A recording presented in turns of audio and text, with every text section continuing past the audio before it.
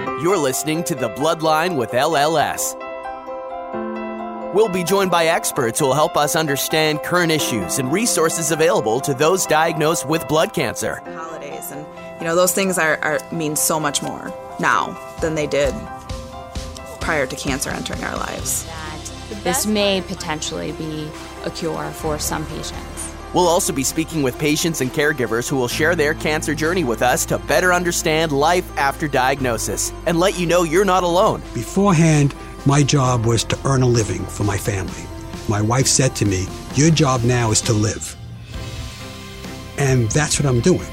I'm living my life the way I want to live it, and I'm really enjoying it.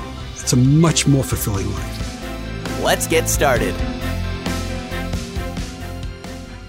Welcome to The Bloodline with LLS. I'm Elissa. I'm Edith. And I'm Lizette. Thank you so much for joining us on this episode. Today we will be speaking with Ashley Kamara and Dr. Lucy Godley. Ashley is a survivor of Myelodysplastic syndromes, also known as MDS, who was diagnosed less than 2 years after her brother had passed away from the same disease. Following a stem cell transplant that resulted in complete remission, Ashley has become an advocate for MDS patients and young adults with cancer, and has recently started her master's degree in social work. With the unique circumstances surrounding the similar diagnoses of siblings, she was treated by and worked closely with Dr. Godley and her team to determine her genetic predisposition to MDS. Dr. Lucy Godley is a physician-scientist with clinic, research, and faculty responsibilities at the University of Chicago. She seeks to understand disease on a molecular basis and has been able to bring that perspective of care to her patients.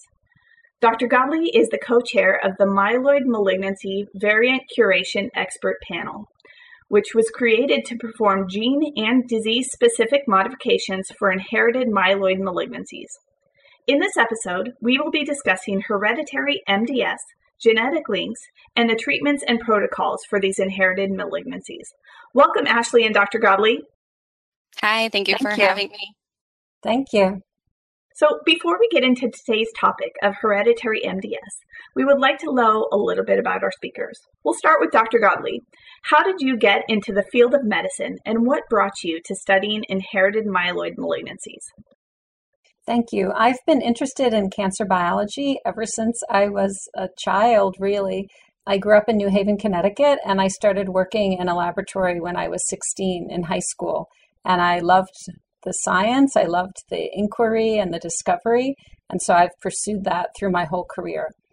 I became interested in inherited predisposition to blood cancers from my patients.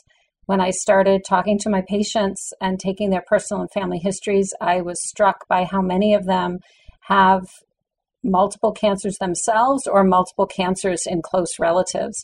And I began testing my families and my patients for these types of diseases and started diagnosing them. And this snowballed and grew into a very deep interest in genetic predisposition, which I think is much, much more common than what was taught to me when I was in my training. Sure, we don't hear as much with blood cancers for genetic predispositions, so this is very interesting. I think the lay public knows about BRCA1 and 2 mutations, for example, and they would say, oh, we know, those predisposed to breast and ovarian cancer, but I think they're much less likely to understand that those are also Fanconi anemia genes. They're essential for bone marrow function, and they also predispose to bone marrow-derived cancers. So I think we need to do a lot to educate the lay public on these disorders. They're much, much more common than what people think. Very interesting. Yeah, definitely. And Dr. Godley, can you tell us what exactly is myelodysplastic syndrome's MDS? Sure. Myelodysplastic syndrome is actually an umbrella term. We have several distinct diseases that we put under that umbrella. It's essentially a condition of bone marrow failure where the bone marrow is not able to produce its normal cells. And so typically people have low blood counts out in their peripheral blood. That's how they're detected. And the bone marrows can sometimes have too many cells in the bone marrow that never make it out into the blood, or the bone marrows can actually be pretty empty. But In all cases, there is deficiency of effective cells out in the peripheral blood. Thanks. And I know that we're going to speak with Ashley in regards to her MDS. Is it rare to have an inherited type of MDS? That's an excellent question. We actually don't know the frequency of inherited predisposition mutations across all patients who get MDS. MDS is typically diagnosed in older people. So the average age of diagnosis of MDS in the United States is 68 to 70. So it is unusual for a very young person to get myelodysplastic syndrome. Pediatricians and our groups and others have been very interested in answering the question of why should a young person get myelodysplastic syndrome. And depending on what age you present with MDS, you can have upwards of 25% chance of having an inherited predisposing mutation. That doesn't mean that people who present in a normal age range around 65, 75 years old can't have germline predisposition. In fact, they can. We know that germline DDX41 mutations give rise to MDS in the same age range as the general population. What we don't know, as I said before, is what's the frequency of germline mutations across the entire age spectrum, and that's a question we really like to answer soon. Sure. And I know it was really interesting because, Ashley, you look very young. I don't know your age, but I do know that you are quite young for MDS, as well as your brother was quite young when he was diagnosed. Correct, yes. Ashley, so you were diagnosed with MDS, but years prior to that, your brother was diagnosed with the same disease. Can you tell us about your family's life leading up to and after your brother's diagnosis? So my brother and I were born in Mexico, and we were the typical siblings that would fight and have great moments, and we were super healthy. Probably would only get sick of a cold maybe once or twice a year. And when my brother got sick, he was diagnosed in 2013. He was 23 years old. It was very weird because we had no idea what was happening. The symptoms that he was presenting, at first, we didn't think anything of cancer. We thought it was maybe hepatitis because of the symptoms, right? So he went to get a blood test, and the doctor there called us right away a few hours after that. And they told us, you know what, you need to take your brother to the emergency room because he does not have any blood counts high, no red cells, no white cells, nothing. So we rushed him to the emergency room, and, they did different tests, and they diagnosed him with myelodysplastic syndrome. So after that, he started treatment, and he was doing well after a couple of months, and he definitely needed a stem cell transplant, but the doctor in Mexico was trying to keep him stable prior to that. So he was fine for a couple months, and then he was ready to get a stem cell transplant. And when he went into transplant, his MDS developed into an AML, which is an acute myeloid leukemia. It's aggressive. So when he went into transplant, unfortunately, because of complications of the transplant, he passed away. So then after his passing in 2015, I was in college. I was going to actually start my last semester of college, and I was in the United States. I was here in Chicago with my family, and I was on my way to return back to Mexico for that last semester of college when I started presenting symptoms, different symptoms than my brother's, and we didn't know what was happening. One of my main symptoms was that my feet were hurting really bad, and I wasn't able to walk. So my mom had to rush me to the emergency room, and I saw my brother's doctor there, and he started doing some studies, and they were talking about maybe it was lupus, maybe it was something different. It really didn't cross their mind that, it could be MDS again, because it's unusual, like Dr. Godley mentioned. So the last test was a bone marrow biopsy, and a couple of weeks later, I was diagnosed with MDS. So what was that like for you and your family after this second diagnosis within the family of MDS?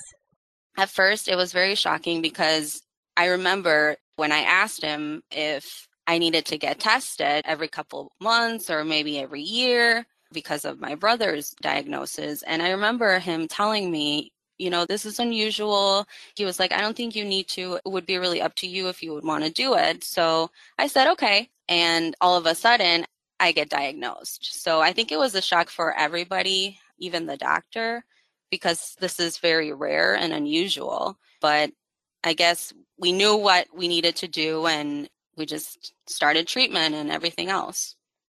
So how did you get in contact with Dr. Godley and end up at the University of Chicago for your treatment? So we got connected because we asked our doctor in Mexico that we wanted to continue treatment, but we wanted to do it in the United States. So he actually reached out to one of his colleagues, Dr. Guillermo Garcia Manero at MD Anderson, and that was the first referral that we had, but my mom wanted us to come to Chicago. So Dr. Garcia Manero was the one that referred us to Dr. Lucy Godley, and then my mom reached out to Dr. Lucy Godley, and we just came to Chicago. Dr. Godley, when you hear from families who are dealing with these unique circumstances of having more than one family member diagnosed with the same blood cancer, what are the next steps for you?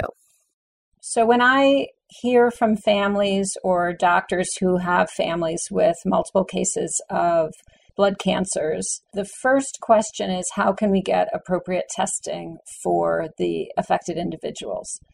And this is difficult because appropriate testing, unfortunately, is not available across all commercial and academic laboratories in the United States. So the first hurdle is to help people get appropriate comprehensive testing for all of the different germline predisposition syndromes. And part of what makes this difficult is that we are identifying more and more syndromes every day. And so the platforms that are used to test for these syndromes, they have to be nimble, they have to be able to expand and accommodate a very rapid increase in learning about these different syndromes. Also, the mutation types that we see are varied, and so the platforms that are used for testing need to cover all those different mutation types. They have to be able to detect them, and that is really quite challenging. It's also really difficult for patients and referring doctors to know which tests are comprehensive. And we actually just published a paper a few months ago comparing the different academic and commercial testing platforms for inherited predisposition in this space. And it's shocking how little overlap there is in these different platforms.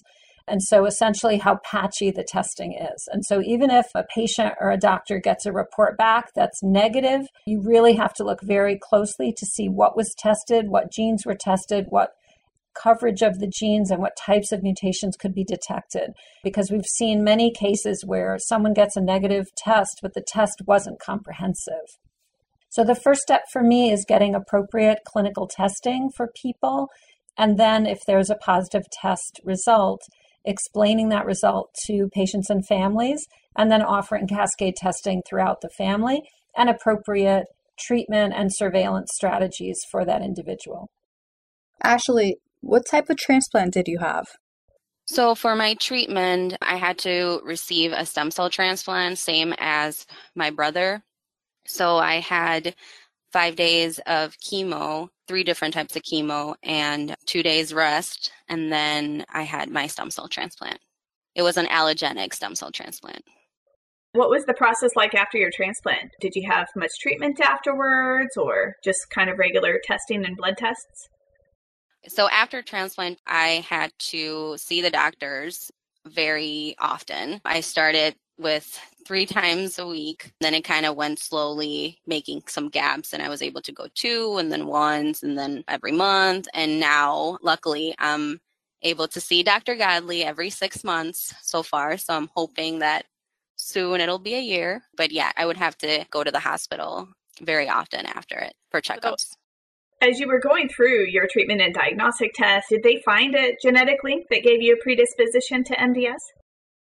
So yes, after testing, they did find out about a link. It was a mutation in one of my genes. So they were able to look into my genes, some family members, and yes, they were able to find a link. Dr. Godley, when you find these genetic mutations, is the treatment protocol different than the standard for MDS? That's a great question. Generally speaking, the treatment of someone's bone marrow cancer initially is not different. Typically, we treat the presenting disease, in this case, myelodysplastic syndrome, with standard therapy. And Ashley first received standard therapy prior to her stem cell transplant. At the time of stem cell transplant, though, we have to be very careful with people who have inherited predisposing mutations for two reasons. First of all, depending on the gene, some of them predispose to severe toxicity with high doses of chemotherapy. And since we use high doses of chemotherapy in some transplant regimens, we sometimes have to adjust the dose of chemotherapy at the time of transplant to avoid that severe toxicity.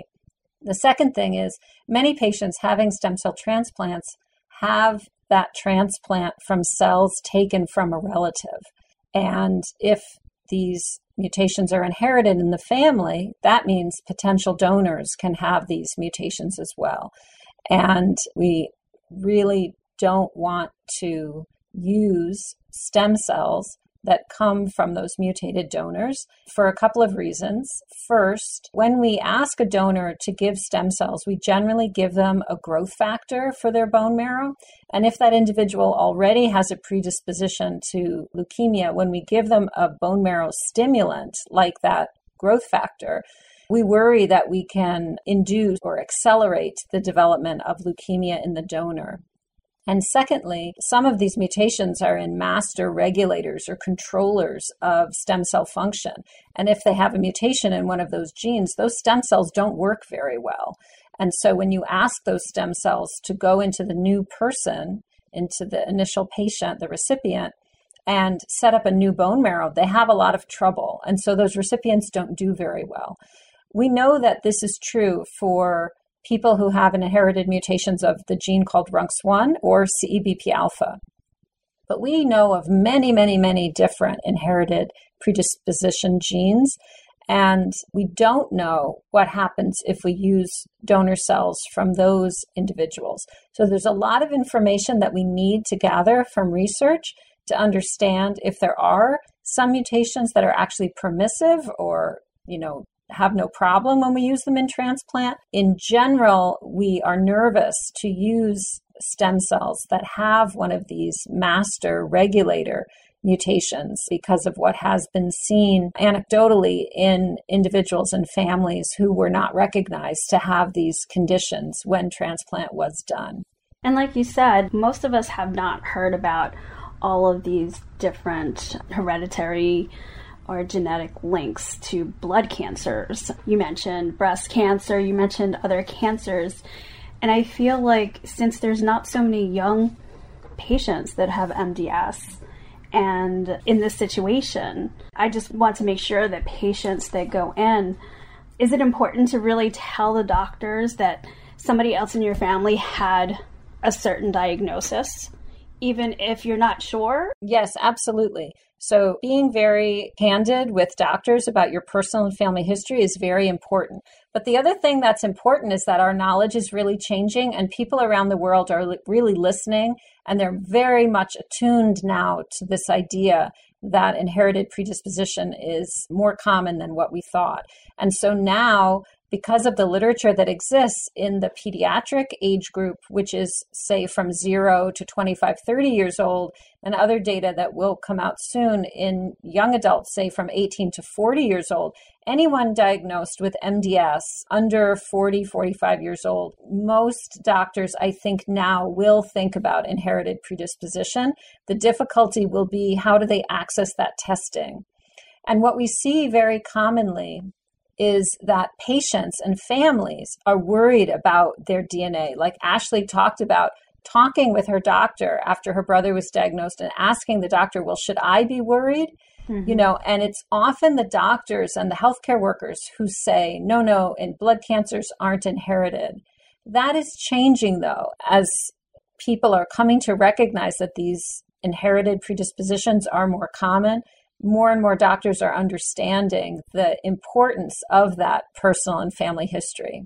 That's good to know, because throughout the years, that's what we've always been told too, that there's such a low chance that your family members will be okay. But that question comes up on all of our education programs, on all our webcasts, our podcasts. Yeah, and the thing that I think is going to be true is that each individual syndrome, if you will, say RUNX1 or GATA2 or CEBP alpha or TERT or TERC, each one may be relatively rare, but there are so many that in total this phenomenon is common. And I think that's going to be something that people are going to need to think about a little bit. So people are always saying, oh, well, inherited RUNX1 mutations are rare. Inherited CEBP alpha mutations are rare. Inherited this is rare. But you go on and on and on and on and on, and the list is 75 genes. It's not rare anymore. Right. So do you think we'll get to a point like they do with the BRCA gene and in testing children of blood cancer patients? Well, we already test children clinically when it's appropriate. Some of these predisposition syndromes can present in childhood, like, Ashley was a young adult, and there are children who present, we were hearing in our meeting today, at birth with leukemia or very soon after birth, or they present at 5 years old. If we identify the mutation in the parent, the question comes up, should we do testing in the children? And it very much depends on which gene is mutated and whether that child would be at risk for disease in a pediatric age group or not. So I can't really answer the question. Generally, it's a very specific answer. I thought you were going to ask, when will the day be that we do germline or inherited mutation testing on everyone who walks in the door, or on every potential bone marrow donor who's a relative, or even who's not a relative, who, we have unrelated donors. They have inherited variants or cord cells that are used in transplant. And I think you won't be surprised to hear that I do advocate a future that is going to come very soon, where we are going to do much, much more inherited predisposition testing. And I wouldn't be surprised if in the next 5 to 10 years, doing this kind of inherited, what we call it germline or inherited mutation testing, is standard at the time of presentation for anyone of any blood cancer of any age. If you did find an inherited gene, would there be anything to do at that point? Or is it just kind of, okay, I've got this gene, I know that there is a much greater chance that I could get a blood cancer? Right. So you're asking a very important question. So if we know that an individual has an inherited mutation, what can we do when they're in the healthy state? This is an excellent question. And depending on the gene mutation, there are a few different options. The first one is, say, for patients with an inherited mutation in the gene called CEBP alpha. Those individuals who have a mutation, especially at the beginning of the gene, they have a very high, we use the term penetrance, of developing a malignancy, meaning that they are destined to get leukemia in the future.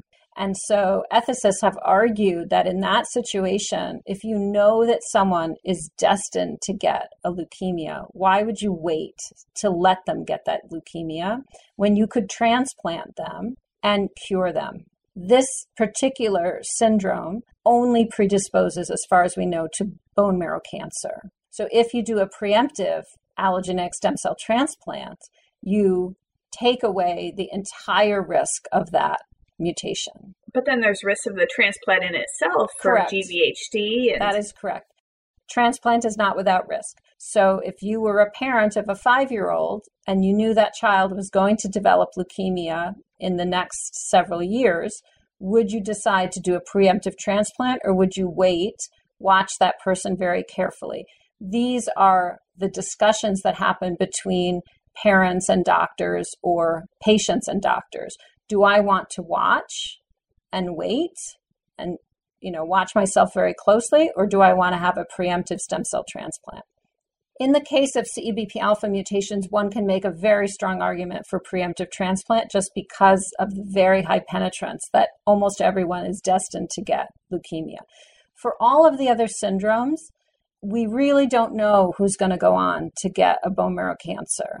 And in particular, in families where everyone has the same mutation, not everybody gets disease. So what's making some people get leukemia and others not? What we advocate is watching people very, very closely. And what does watching mean? It means doing a baseline bone marrow biopsy and seeing what their bone marrow looks like when their blood counts are pretty normal. Watching their blood counts very carefully over time. That means 3 or 4 times a year, potentially doing annual or yearly bone marrow biopsies, or at least bone marrow biopsies when those blood counts change. Also, some of these gene mutations, remember, they have risk to other organs. So doing careful surveillance of other organs to maintain, good organ function. We know that some of these gene mutations predispose to solid tumors, and people should have surveillance like colonoscopies or mammograms or breast MRIs earlier and more frequently than the general population. So what we do is we develop a surveillance plan for each patient, and we disseminate this plan or these ideas throughout the family, teach other doctors, so that people can take a very proactive stance to their condition and monitor themselves very carefully. What's the future? The future is doing research to understand what's driving the progression of leukemia and then intervening to delay or even prevent leukemia in these individuals. That's really interesting. So going back to Ashley, you're now a few years out of your stem cell transplant, and you've since become an advocate for young adults with cancer and also started working towards a social work degree. I would love to hear how that all transpired. So, yes, I am 3 years post-transplant, and actually advocacy for me, it started when I started sharing my story. I shared my story for the Illinois Medical District Guest House in Chicago that offered me housing for after treatment when I was in the hospital. After my few days in the hospital after transplant, I was able to stay there just in case of emergencies. You have to be like a certain amount of distance between the hospital and your home. Right. So they were able to house me. And so I shared my story for them first, and then I started sharing it for other organizations, including the University of Chicago Medicine. I also realized that MDS, it's really rare for young adults. Everything that I've learned through my brother's treatment and my treatment, and like Dr. Godley mentioned before, this is a disease that it's usually in older adults, 68 plus. So the fact that it can happen to young adults like it happened with me and my brother, that kind of sparked the interest too of making aware of how important it is to know that this can happen to young adults as well. And young adults in a family at that. Correct. Yeah. And in regards to social work, I just had a great experience with my social worker at the University of Chicago Medicine.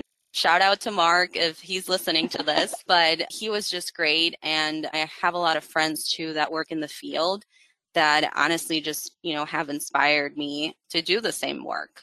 And basically, that's what I want to do. I still don't know what field specifically, like in the hospital or in school, but it's something that I want to do. I want to help others like I was helped as well. That's great. That's a great kind of, continuation of your cancer journey and your story. I love it. Thank you. On our patient podcast homepage, we have a quote that says, "After diagnosis comes hope." Based on your cancer journey and advocacy, Ashley, what word would you choose to complete that sentence? After a diagnosis comes... Wow, that's a great quote. I would say life, because after being diagnosed and being through everything and thinking that you may not get out of it, and, after the experience I had with my brother, I saw it like, after a diagnosis, there is life, and, I'm here living. So strong. And enjoying, so... Yeah. And you will be. Thank you. Now, regarding hope, a question to you, Dr. Godley. With the identification of genetic links and the continued research on hereditary MDS, what would you say to patients and their families to give them hope after a diagnosis of an inherited malignancy? I think the diagnosis of an inherited malignancy gives power to people. A lot of these patients and families look at their family trees and their histories, and they feel like there's something in my DNA. That's what one of the patients told her local doctor. There's something in my DNA. Just look at all these people. I diagnosed someone on the East Coast who had been going to a major medical center for 13 years. And he and many of his relatives had acute myeloid leukemia. And I talked to him on the phone, and within a few minutes, I could predict which gene mutation he had just from the characteristics of who had been diagnosed in the family and at what age. And after having been treated for almost 15 years and wondering, what's in my family? Why did all these people get this? We were able to test him and find out. And then we were able to show that his children actually had not inherited the mutation. And so all that worry that had gone into all these years as he watched his children grow and wonder, are my children going to have whatever it is that I have? We were able to take all that worry away. And for people who test positive, I think it's power, because rather than worry all the time, you can take very active surveillance, and we can detect a lot from the peripheral blood and a lot from bone marrow biopsies, and we should be able to identify the progression very early, well before somebody has full-blown acute leukemia with all the complications that that brings. And we do have transplants, and transplants are getting better and better all the time. And so I think there's a lot of hope in knowing, I think there's a lot of power in knowing what's causing people's diseases. And I think the future with more research is only going to make people's lives be able to be lived with less and less worry and fewer complications. And so a better and better quality of life with time. Yeah, the future of research definitely provides hope to so many people. And it's all thanks to people just like you that are continuing your research on these inherited malignancies and other blood cancers. And we certainly appreciate it and providing all this hope to patients.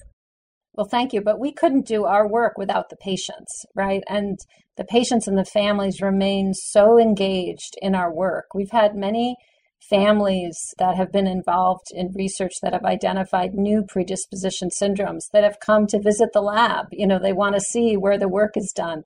And so people get very, very engaged, and they take a lot of pride in participating in the process of research that allows the whole world's knowledge to increase, and that makes things better for the next generation of patients and families. And I also want to thank the LLS and other foundations for funding work on inherited predisposition, because when I first had this idea that inherited predisposition was much more common than what I was taught, major funding agencies, like federal funding agencies, they have a harder time funding ideas that are not well accepted.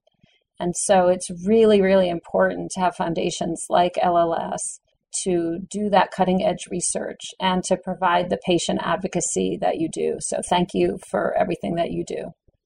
Thank you, Ashley and Dr. Godley, so much. Ashley, I know it's sometimes hard to share your story as a patient and a survivor. And Dr. Godley, thank you for sharing your expertise with us and our listeners. We appreciate you, and we know that our listeners are very appreciative of hearing all about hereditary malignancies, as it is fairly rare and unknown. So we are so happy to have you today. Thank you. Thank you for having us. Thanks very much. And thank you to everyone listening today.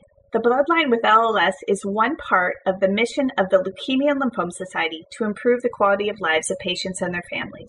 To help us continue to provide the engaging content for all people affected by cancer, we would like to ask you to complete a brief survey that can be found in the show notes. This is your opportunity to provide feedback and suggested topics that will help so many people. We would also like to know about you and how we can serve you better.